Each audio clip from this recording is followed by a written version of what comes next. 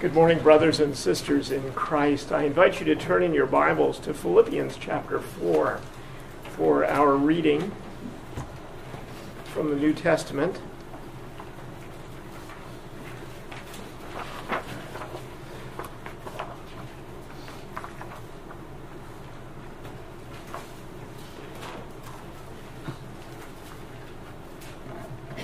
Philippians chapter 4. Let us hear our Lord and Savior Jesus Christ as he speaks to us through this, his word, his holy and inerrant and infallible word. So then, my dearly loved and longed for brothers and sisters, my joy and crown, in this manner stand firm in the Lord, dear friends. I urge Euodia and I urge Syntyche to agree in the Lord. Yes, I also ask you, true partner, to help these women who have contended for the gospel at my side, along with Clement and the rest of my co-workers, whose names are in the book of life. Rejoice in the Lord always.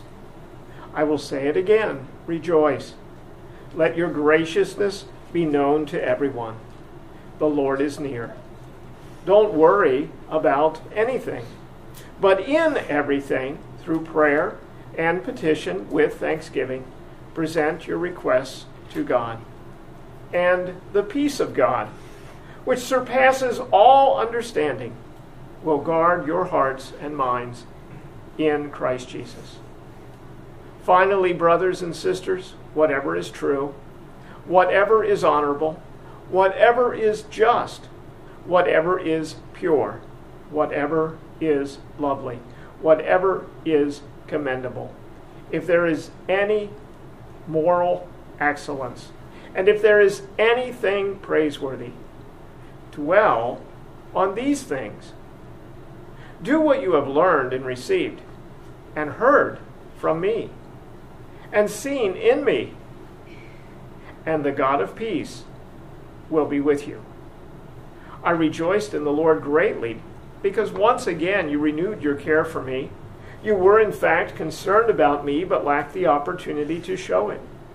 I don't say this out of need, for I have learned to be content in whatever circumstances I find myself. I know both how to make do with little, and I know how to make do with a lot. In any and all circumstances, I have learned the secret of being content. Whether well-fed or hungry, whether in abundance or in need, I am able to do all things through him who strengthens me. Still, you did well by partnering with me in my hardship. And you Philippians know that in the early days of the gospel, when I left Macedonia, no church shared with me in the matter of giving and receiving except you alone. For even in Thessalonica you sent gifts for my needs several times. Not that I seek the gift, but I seek the profit that is increasing to your account. But I have received everything in full, and I have an abundance. I am fully supplied, having received from Epaphroditus what you provided, a fragrant offering, an acceptable sacrifice, pleasing to God. And my God will supply all your needs according to his riches in glory in Christ Jesus. Now to our God and Father be glory forever and ever. Amen. Greet every saint in Christ Jesus. The brothers who are with me send you greetings. All the saints send you greetings, especially those who belong to Caesar's household. The grace of the Lord Jesus Christ be with your spirit. I invite you now to turn to the Old Testament, to the book of Psalms. This morning we come to the third Psalm.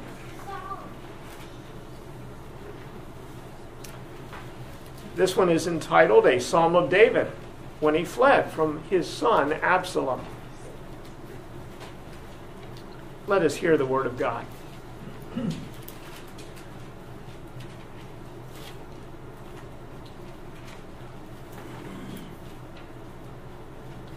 Lord, how my foes increase. There are many who attack me. Many say about me, there is no help for him in God. But you, Lord, are a shield around me, my glory, and the one who lifts up my head. I cry aloud to the Lord, and he answers me from his holy mountain. I lie down and sleep. I wake again, because the Lord sustains me. I will not be afraid of thousands of people who have taken their stand against me on every side. Rise up, Lord. Save me, my God. You strike all my enemies on the cheek. You break the teeth of the wicked. Salvation belongs to the Lord. May your blessings be on your people. Let us pause for a word of prayer. Our Lord and Heavenly Father, we come to your word and we hear of the great distresses that even the most godly of your saints endured. We are reminded of your word from your apostles that we must, through great tribulation, enter in to the kingdom of God. We do not like that, Lord.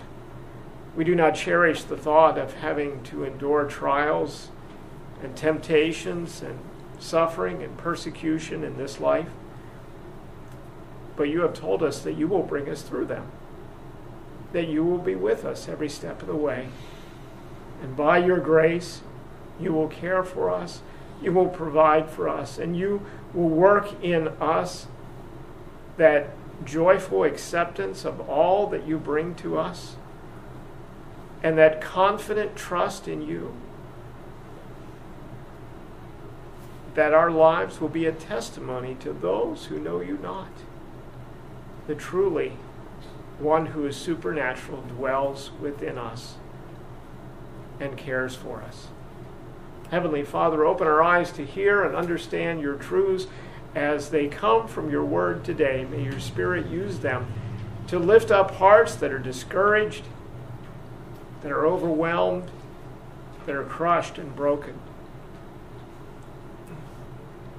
and to cause them to praise your name for your wonderful love and care. For it is in Christ's name that we pray. Amen. What is your greatest fear? Is it speaking before an audience? If I asked you to come up here and speak and I went and sit down, would you faint and fall to the floor? Is it failing your final exam? Is it losing your job? Is it losing a loved one in an accident? What would you do if you had to face your greatest fear? Would you get angry and violent? Would you have a panic attack? Would you go into depression? Would you shut down and be unable to act? Psalm 3 takes us along as King David faces the unbelievable. His own son plots to murder him and to take his place on the throne. This is not a little thing. This is huge. It is overwhelming. It is terrifying.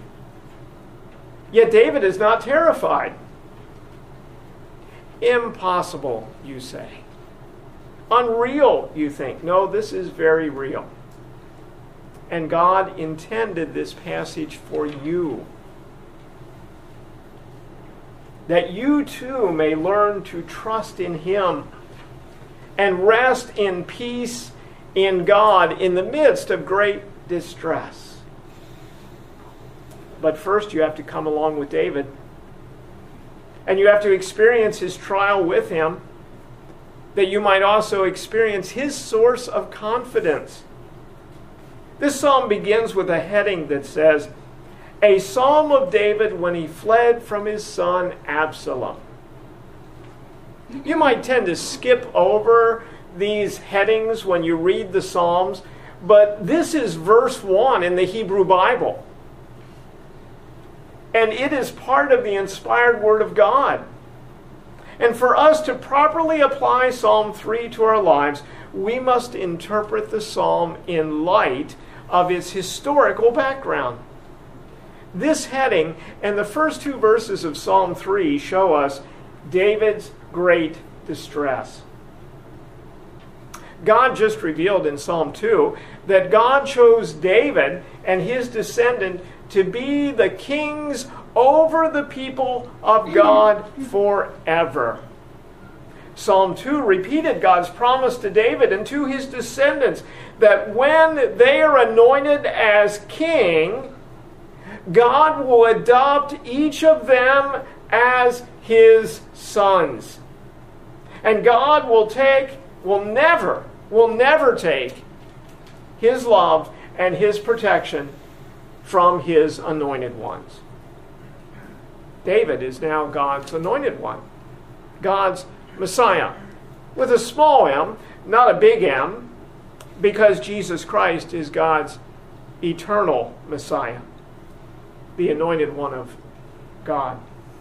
David sits in the place of greatest honor and power in Israel. But the heading of Psalm 3 reminds us how drastically that changed.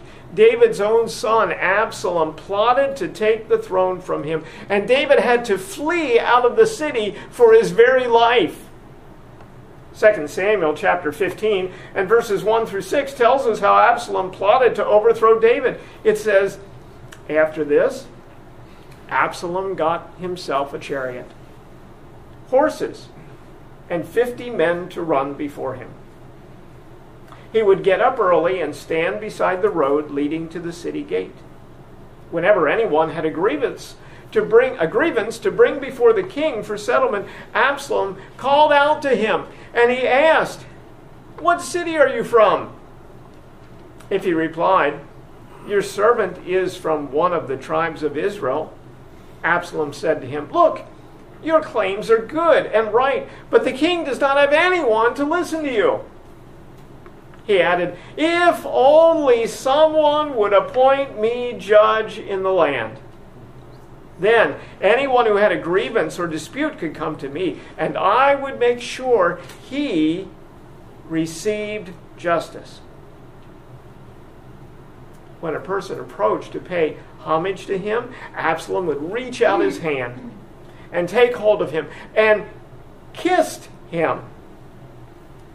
Absalom did this to all the Israelites who came to the king for a settlement. So Absalom stole the hearts of the men of Israel. The Bible tells us that Absalom then gathered 200 men and went to overthrow the king, his father.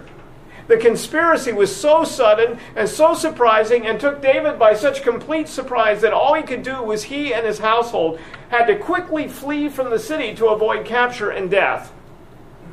2 Samuel 15 verse 30 tells us of the great grief that Daniel and the people experienced when this happened. It says, Daniel was climbing the slope of the Mount of Olives, weeping as he ascended. His head was covered, and he was walking barefoot. All of the people with him covered their heads and went up weeping as they ascended. Psalm 3 and verses 1 and 2 tell us what was on the mind and what was in the heart of David as he fled from Jerusalem. He poured out his great grief and distress to God in prayer. He said, "Lord, how my foes increase. There are many who attack me. Many say about me, there is no help for him in God." Even David's close advisor, Ahithophel, went over to Absalom's side. And this must have terrified David, because 2 Samuel 16:24 says that Ahithophel was one of those counselors who was so incredibly insightful that his advice was considered to be like counsel from God himself. Ahithophel immediately told Absalom that what he needed to do was quickly raise 12,000 men and pursue David that evening and kill David and bring all the people back.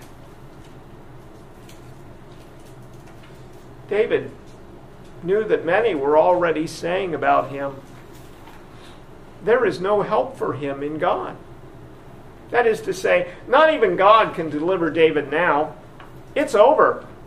Absalom will be king in his place. Have you ever found yourself in such a position?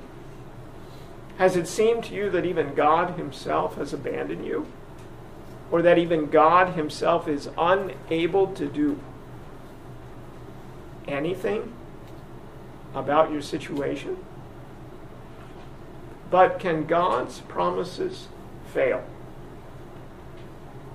God has said, I will never take my love and my care from my anointed ones. Never. Is not God the creator and ruler of all? Doesn't God know everything from the beginning to the end? Is he not the one who is always in control of all things and who works out all things for the good of his people? Have you heard that promise somewhere in Scripture? Has he not already promised in Psalm 1 verse 6 that he always watches over and cares for his people? Do you believe this? Do you believe this? Then do not despair. Take hope. Be confident in your God. Verses 3 and 4 now show us God's great grace.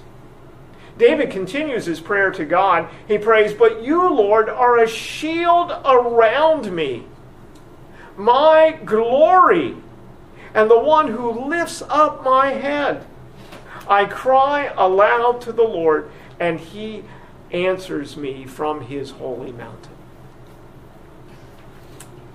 David secretly sent another advisor, Hushai, to Absalom's court to try to give him bad counsel. Hushai went in and professed allegiance to Absalom and advised Absalom and said, no, this plan that Ahithophel has proposed to you is not good. It's not good. It won't work. Surely David is waiting and prepared and will overthrow this army, and then all of Israel will side with David against you. No, you must wait, and you must gather men from all of Israel, and when you have amassed tens of thousands of men, you must go and you must crush David.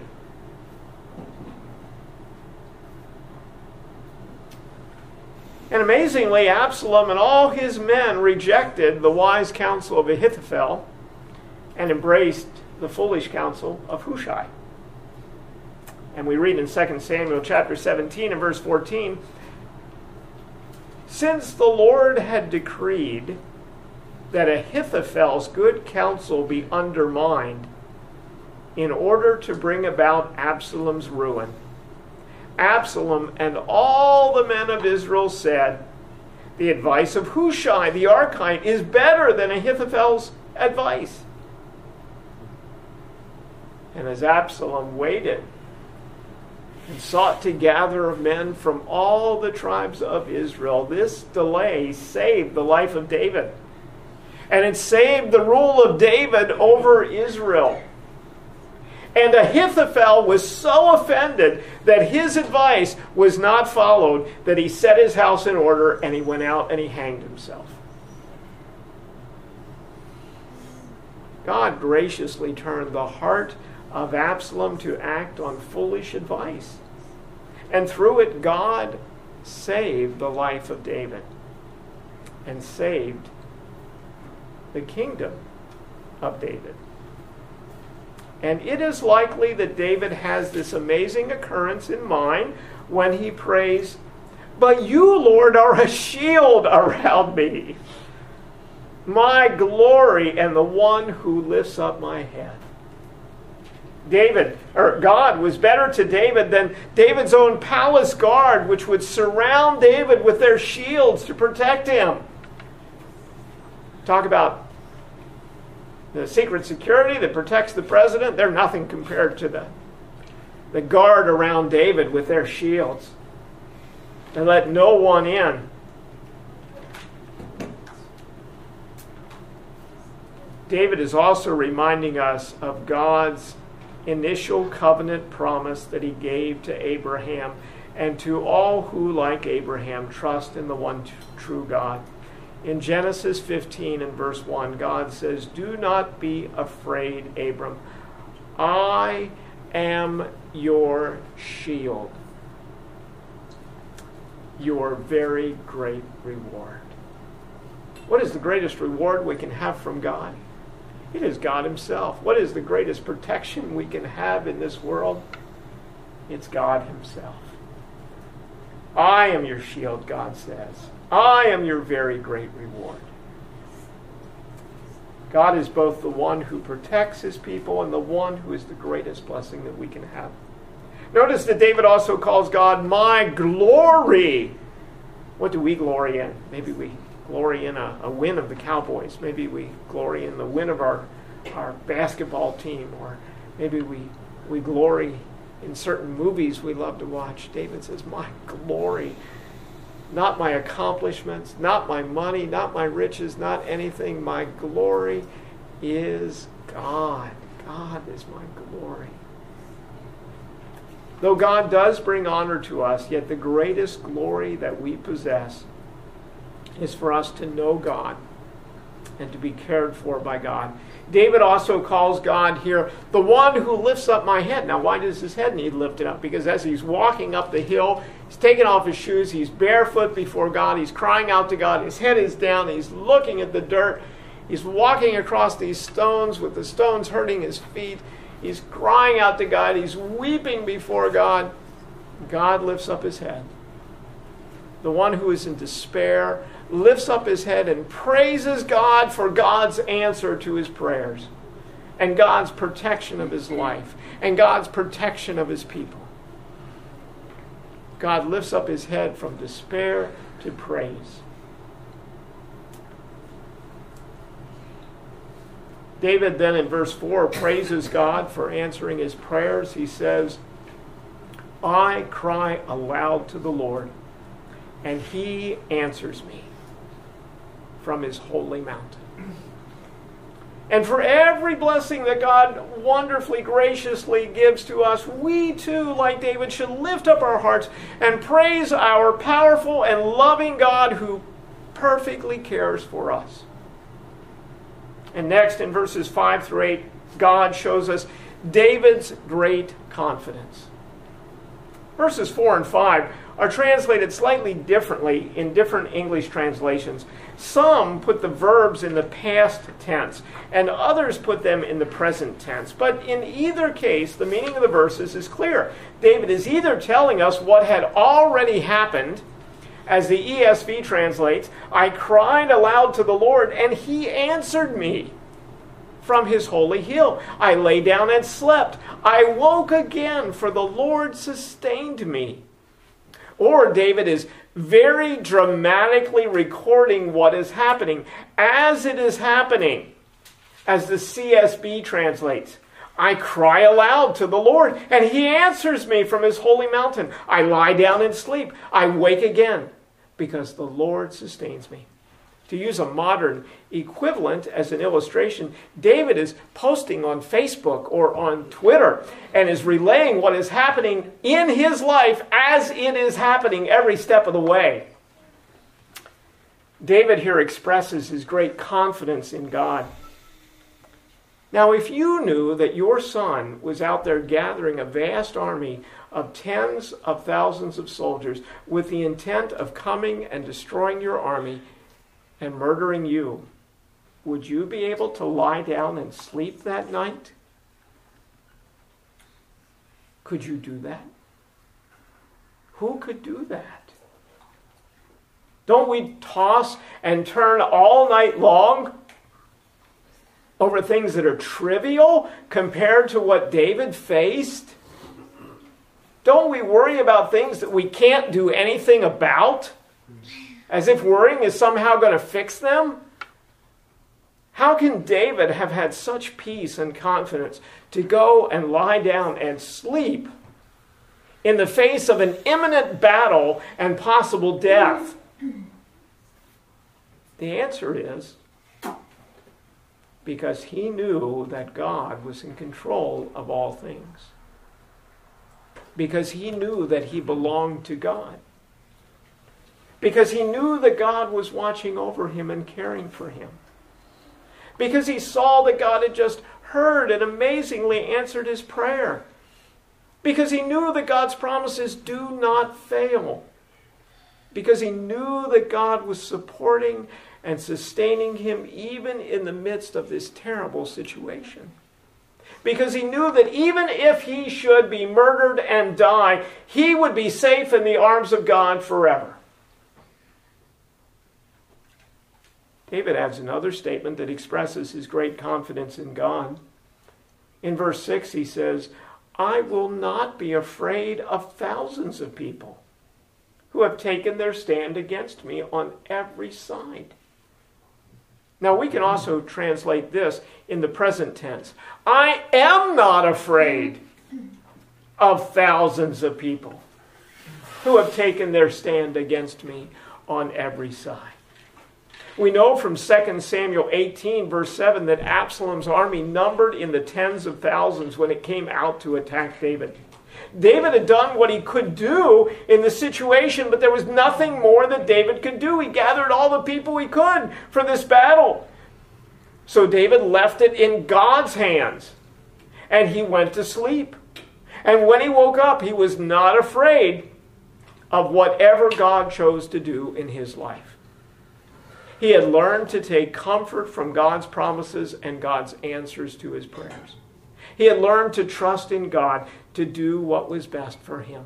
1 Peter 5:7 exhorts us, humble yourselves, therefore, under the mighty hand of God, so that he may exalt you, so he may lift you up at the proper time. Cast all your cares on him, because he cares for you. Psalm 3 and verses 7 and 8 record David's final words on this. The last two verbs in verse 7 are challenging to translate, and our English translations render the verbs in 4 different ways. I think the New English translation gives the best rendering of the verse, and I will slightly alter the Christian Standard Bible to give a translation that places the verbs in the future tense. David cries out to God, "Rise up, Lord! Save me, my God! Yes, you will strike all my enemies on the cheek. You will break the teeth of the wicked. Salvation belongs to the Lord. May your blessing be on your people." David knows that he is about to face the greatest challenge in his entire life, and that there is little that he can do about it to influence the outcome.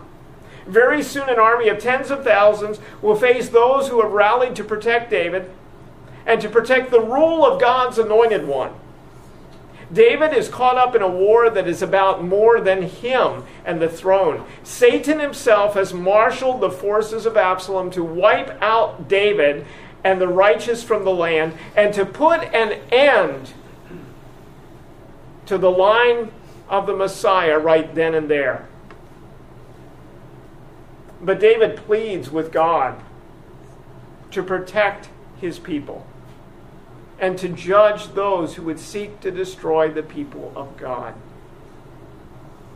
And then David confidently expresses his confidence that God will answer his prayer. The New King James Version translates verse 7, "Arise, O Lord, save me, O my God. For you have struck all my enemies on the cheekbone. You have broken the teeth of the ungodly. This is normally interpreted as meaning that David's plea for help was based on what he had already seen God do for him in the past. But here is where we can be benefited by a knowledge of the Hebrew. This perfect tense in the English can be a prophetic perfect in the Hebrew, which is a rhetorical future tense, which means that David is dramatically stating what he is certain God will do in the future. This is how prophecies are frequently expressed in the Old Testament. It seems strange, but they're often translated in the King James in the past tense. But they're really speaking of something that is yet future. Some comment on it and say that the Hebrew expresses the past in the sense of, in God's view, it's already accomplished. That could be true, but it's more likely that the perfect should simply be understood there not as referring to a past, but a future tense. This is why we can properly translate these two verbs as future tenses and see them as a statement of David's absolute confidence that he knows that God will deliver him. And God will deliver the righteous in the coming battle. The wicked shall not overcome them. In verse 8, David states that he knows that his help, his deliverance, his salvation is in the hands of the Lord, and he knows that God delights to bless all who call upon him. Remember the words of Psalm 1 verse 6, "For the Lord watches over the way of the righteous, but the way of the wicked leads to ruin." Are you in the midst of a great trial? You too can pray Psalm 3. You too can trust God to answer. You too can rest in confidence in God's good purposes and care, just as David did. But, tragically, David knew that in many ways he was to blame for what was happening. David committed adultery with Bathsheba. David plotted to murder her husband Uriah by having him placed in the thick of the battle and the soldiers fall back from him so that he was killed. And what an opportunity this was for the wicked man Absalom to be able to twist these things and to make it look like Absalom was the righteous person and he was removing corrupt, sinful, wicked David from the kingship. But the truth is that Absalom was a very wicked person. Absalom raped the 10 wives of David that stayed behind in Jerusalem to look after the palace. And while David repeatedly refused to take the life of King Saul, God's anointed, even though Saul had repeatedly tried to kill David, yet Absalom set his heart on killing David and wiping out every soldier and civilian that was with David, even though God had anointed David as his king over his kingdom in the place of Saul. How sad it is that both in the workplace and many times even in the church, that it is often too true that the arrogant wicked portray themselves as being more righteous than the humble godly. We must very carefully evaluate each situation to be sure that we really are on the side of truth and holiness.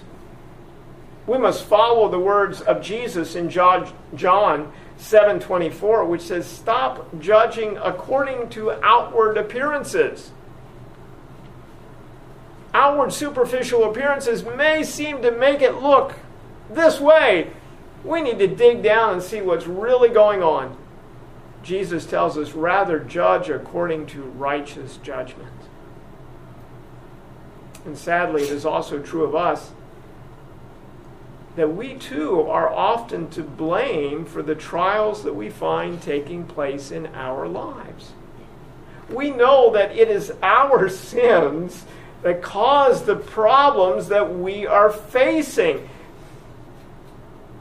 And we are devastated by that. How can God ever forgive us for our sins? How can God ever be on our side when we have done what was wrong? And our despair is only increased tenfold by our knowledge of our contribution to the problem. We wonder how God can ever forgive us, how God can ever use us. How can God ever use me to build His church and to build His kingdom? How can God possibly use me? When Satan presses us down with feelings of guilt and shame that totally crush us.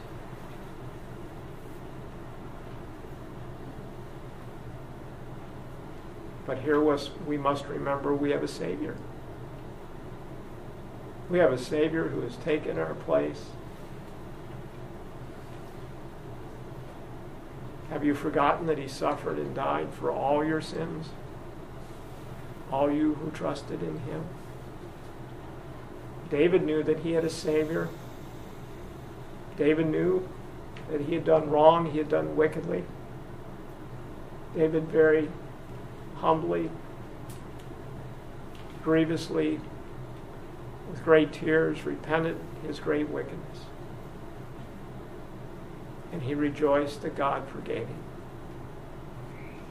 He grieved that he lost his son. God took the son of Bathsheba to heaven. David lost him. But he trusted in his God. And you can too. For your God has forgiven you through Christ. If your faith is in Christ, all your sins, not just the little ones, all your sins are forgiven. All your sins. God forgave David even for the horrible sins of adultery and murder after he very humbly and deeply and genuinely repented. And if God can forgive these sins, He can forgive all your sins too. David, in his terrible sin, and I know you're going to find this amazing, but David is a picture of Jesus Christ, the one true Messiah who took upon Himself all the awful sins of all those who trust in Him, and who bore the punishment for those sins. Christ died and rose, and the sins on Jesus were so awful that the Father in heaven could not look upon Jesus on the cross. That the Father in heaven poured out His wrath upon Jesus on the cross. But having died and suffered the infinite wrath of God for our sins, having risen from the dead, the Father and the Son were united in infinite love and communion, because all those sins were paid for and wiped away, never to be seen again. And those sins included the sins of all who trust in Christ. Your sins are gone. They're taken away.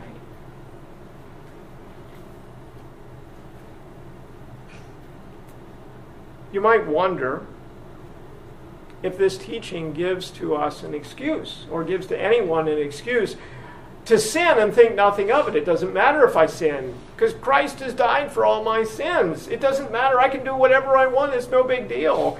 Is that what this doctrine leads us to? Not at all. Because God's purpose in forgiving us is not to free us to walk in wickedness, but to free us to become holy and righteous. That is His purpose. We must remember that every sin in our lives, though forgiven, will be met by God's discipline as needed. Not his judgment, but his discipline. And what was going on was part of God's discipline on David for his great wickedness, to not only forgive him his sins, but to transform his character and his life, that he might never do such wickedness again.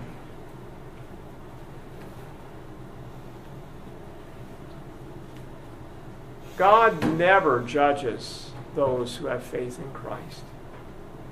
His judgment never comes down upon those who have faith in Christ, because he has forgiven our sins for all eternity. But God does discipline us when we need it, because he has now claimed us as his, and he is working in us to make us holy and to make us like our Savior. God is committed into doing whatever he needs to do to make us into the image of his dear Son, our Savior, Jesus Christ. And he is doing that right now in David's life. Just as these great trials that came upon David were part of God's plan to create true humility and true holiness in him, so too God is working in our lives through trials to create true humility and true holiness in us. David's sins were great, but so too was God's work in him. 1 Kings 15:5 gives this amazing comment on his life.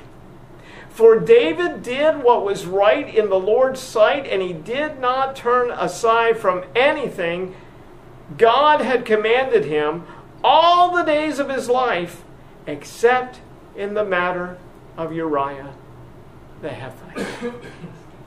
Wow. Did David learn his lesson? Did God accomplish his purpose? He certainly did. Now, this is not saying that David was sinlessly perfect.